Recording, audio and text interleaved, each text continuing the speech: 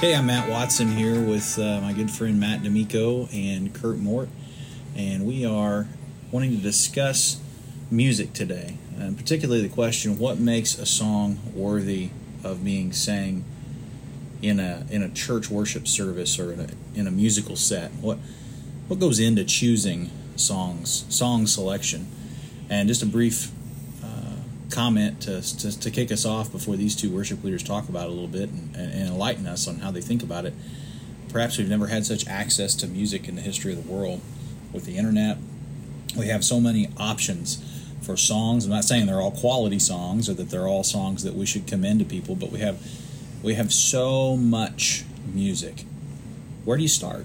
How do you choose? What do you think, Matt? Yeah, well, you're right.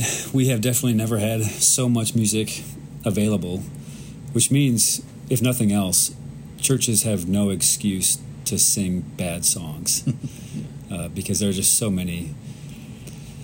We have access to history and hymnals upon hymnals from different denominations and churches of the past, and there's so much music being produced now, and we have access to all of it. So, there's just no reason to continue to sing bad songs. Well, Matt, with access to so much good songs, what drives you to write new music? Because I know recently you wrote a song that we really enjoy in this church, "In My Place He Stood." The line goes, "All my debt nailed to the wood," which is just a beautiful substitutionary atonement song, and we enjoy it. But what leads a person to want to take the time to carve out and write new music? Yeah, it's a good question because it's not like we are lacking. But I do think, having been choosing music for our church for over 7 years now, I do sense sometimes gaps in certain kinds of songs, and we also follow a pretty consistent order of service or liturgy Sunday to Sunday. And not that liturgy provides a formula, but there are certain kinds of songs that fit in certain places better than others. Well, and I think in culture of congregations too. I mean, I would be so bold as to say, well, there's been lots of people that have preached 2 Corinthians. Why preach it in your own way? Because there's specific congregational applications sometimes, especially with music. So and even when you borrow songs from another person, like we sang "In My Place," I'm sure "In My Place" has different meaning within the culture and life of our congregation as it does in Kenwood. But at the same time, sometimes there's just nothing to fill that gap, and then God might gift somebody with the right words and the right melody at the right time to bring a significant breathing of the Spirit into a congregation. So that would be my thought on creating new stuff. But Kurt, let's just go over to you. Walk us through a little bit, kind of the process. How do you think about preparing? What sort of resources do you use on a particular week to think through? Just to walk us through. Sunday's over. You sleep Sunday night. You get up Monday morning, and now we're already looking forward to the next Sunday and worshiping together. What kind of goes into thinking about which songs you want to select? Most helpful thing, the most helpful tool in picking those songs is that the pastor of my church, Brother Matt Watson, puts out a sermon card, so I know it's coming well in advance of the Sunday that's actually there upon me. So I'll have some kind of general reflections as soon as he puts that card out. I'll think of a song or two that might go well with that text. I'll read those texts over. But then the actual week of, I really will do my own study into that text and try to identify themes. And there are a couple, I use CCLI, which is a good website to do an index search for, certain theological terms and see if there's songs there that are there that I haven't thought about. But then other than that, I just keep a pretty extensive library. Keep a couple of hymnals I really like on hand that are really faithful hymnals with a lot of good songs in them. And there's even been times where, if I'm really hung up, I might try to break that, writer's block or the musical block and collaborate with somebody like Matt or say, hey, what do you got on this? What have you done with this, this certain theme? And they might be able to point me in a certain direction. And then, probably I skipped the most important step right off the bat was I talked to the preacher and I asked him, hey man, as you were writing your sermon, as you're working through your text, has the Lord brought the lyrics of any familiar hymn to your heart, because I think God uses that tremendously for the man who's bringing the word that day.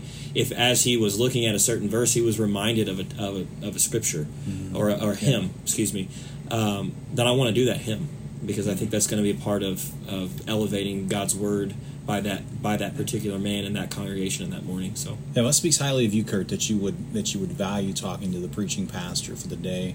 Of course, I work with Kurt. Full disclosure, but Matt, let's talk about you.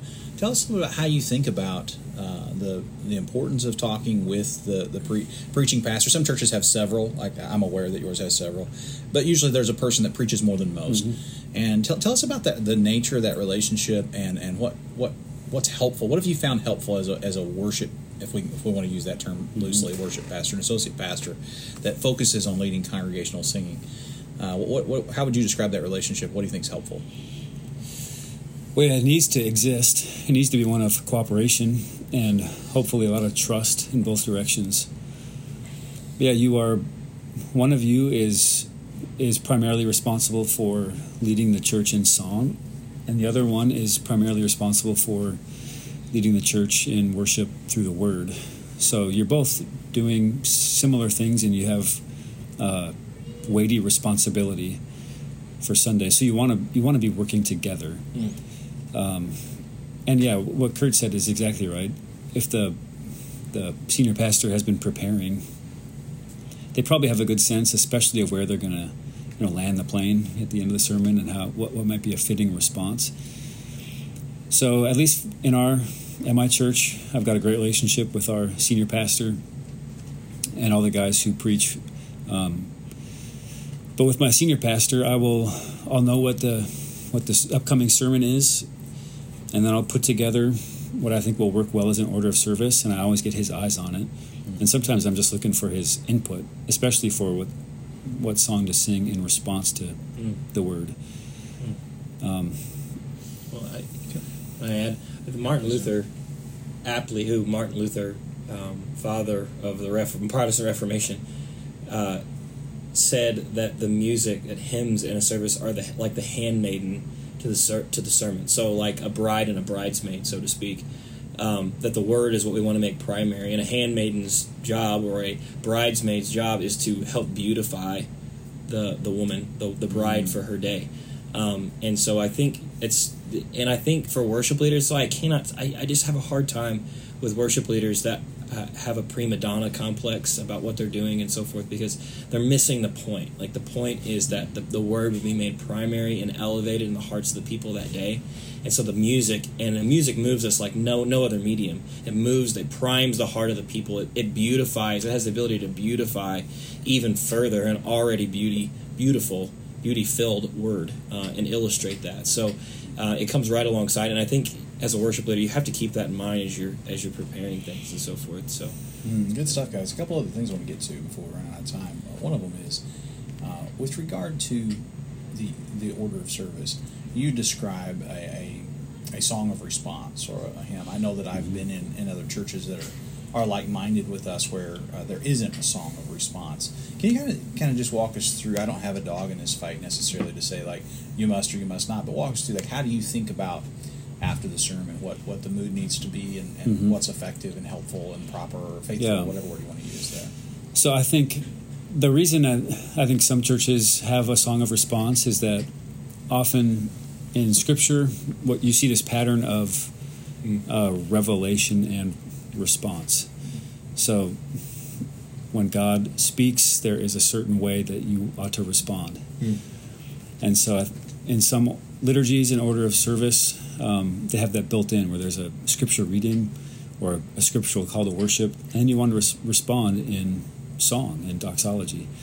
And so I think the sermon is sort of the peak of revelation in the service, and so it feels fitting, I think, to want to respond in song.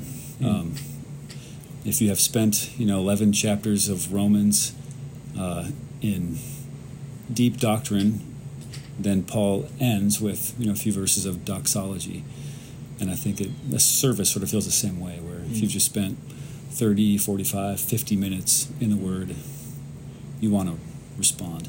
Yeah, that makes sense. That makes sense. Hey, Kurt, let's kick this one to you and then back to Matt. This is a nagging question I have, and I think it's my final question. Preparation, we've talked about weekly, but what about big picture? What about holistically? Meaning, I know as a preaching pastor, I know how much I lean on a lifetime of preparation.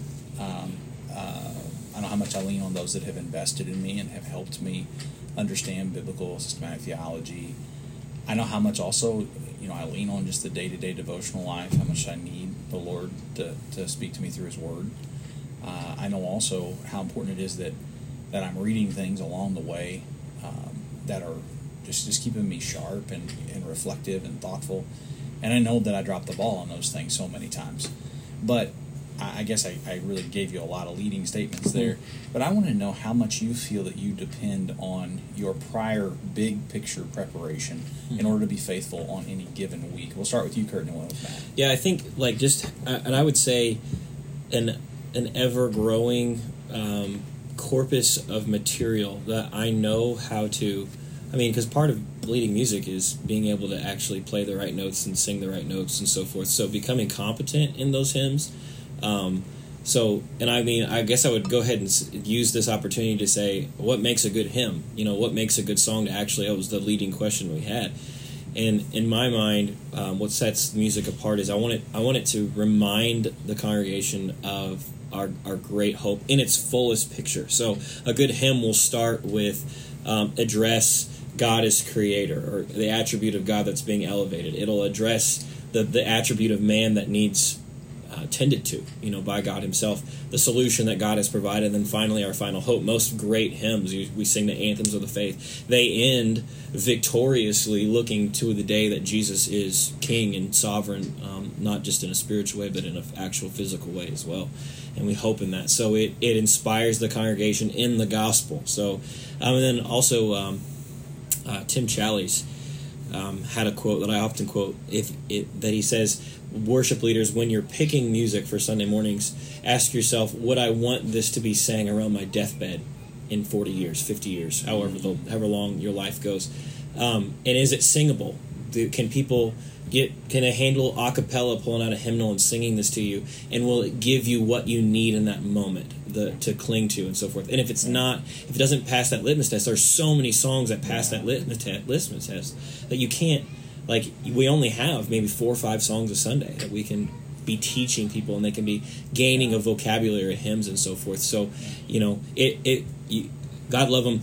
There's always that person that they might come to you and say, "Hey, I've got this such and such song," and that it's always well intentioned, warm-hearted. And maybe it means something specifically to them, but I listen to it and it just can't. It's in a key that's weird. It's got a meter that's strange. The language it's using it doesn't quite flow or whatever.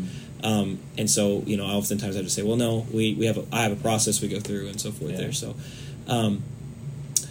but as far as back to the original question, which was big book preparation, I'm always trying to learn something new. My primary instrument is a guitar that I can accompany myself on. You have super massively musically gifted guys like Matt D'Amico that can jump on the drums or whatever and do whatever they need to do. You play the drums? No, I'm just being silly. I'm just being silly. He can play the kazoo and So, kazoo. But just before you guys walked in to record this podcast, I was picking around on a song that I'm thinking about for 2 weeks from now that will go well with the text when you come back to 2 Corinthians, Matt. And it's got some particular picking parts and stuff that are a little beyond my ability. So I'm trying to stretch myself and grow and learn those things because I think that song would minister well to God's people and illustrate well. So I guess, and then obviously attending. I've attended the Sing conference and gleaning from kind of mentors from afar like the Gettys and others that always trying to glean wisdom and hear their thoughts and ultimately the most important thing is just what you said, to make sure that my own spirit is ready to sing to Jesus. It's not you can't fake it. That's something you actually have to. If you're going to lead God's people, you actually have to want to sing to Jesus too. Yeah. But I hope this conversation gives the listener a perspective on it's not like a vocational pastor's job can be reduced to 45 minutes worth of preaching or 30 minutes worth of music, because so much of this is cumulative. That's the reason I'm asking this question. Is I think it's so important, and I don't say that to toot my own horn. No. It's a very merciful opportunity that we have to serve God's people.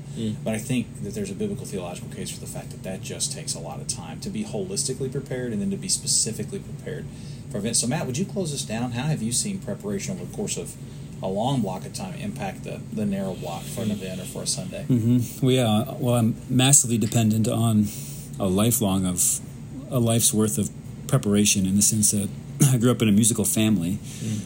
So all the lessons, all the concerts I've had to play in, and recitals, all that stuff hopefully makes me more efficient and excellent, Lord willing, on a week-to-week basis, so that I'm not having to learn different key signatures or whatever it might be, every week. That stuff's in there. And then also having some theological training, I hope, makes my theological instincts and lyrical instincts sharp and trustworthy. So I think that's really it. Hopefully it puts me in a position to be able to work with some efficiency at a level of quality that serves our church well. But yeah, I'm leaning on former voice teachers, piano teachers, band directors, choir directors, and they're all, whether they know it or not, serving my church because of it. Well, we're thankful to God for both of you. I need to have you both back on sometime and talk to Matt D'Amico and Kurt more about the differences between urban and rural pastoring in terms of worship music and congregational leadership. Maybe there's not very many differences, or it might be interesting to see kind of how things are thought about and the kinds of tensions that you have to manage in those settings. But I think it's been really helpful to talk about church music and congregational music specifically, and what makes a song worthy of being sang in a specific song set in a church. And just thankful for the way that you guys lean into your responsibility to be faithful in leading us in the ministry of the word through song. So thanks, guys. Thanks so much. Thank you. Thank you.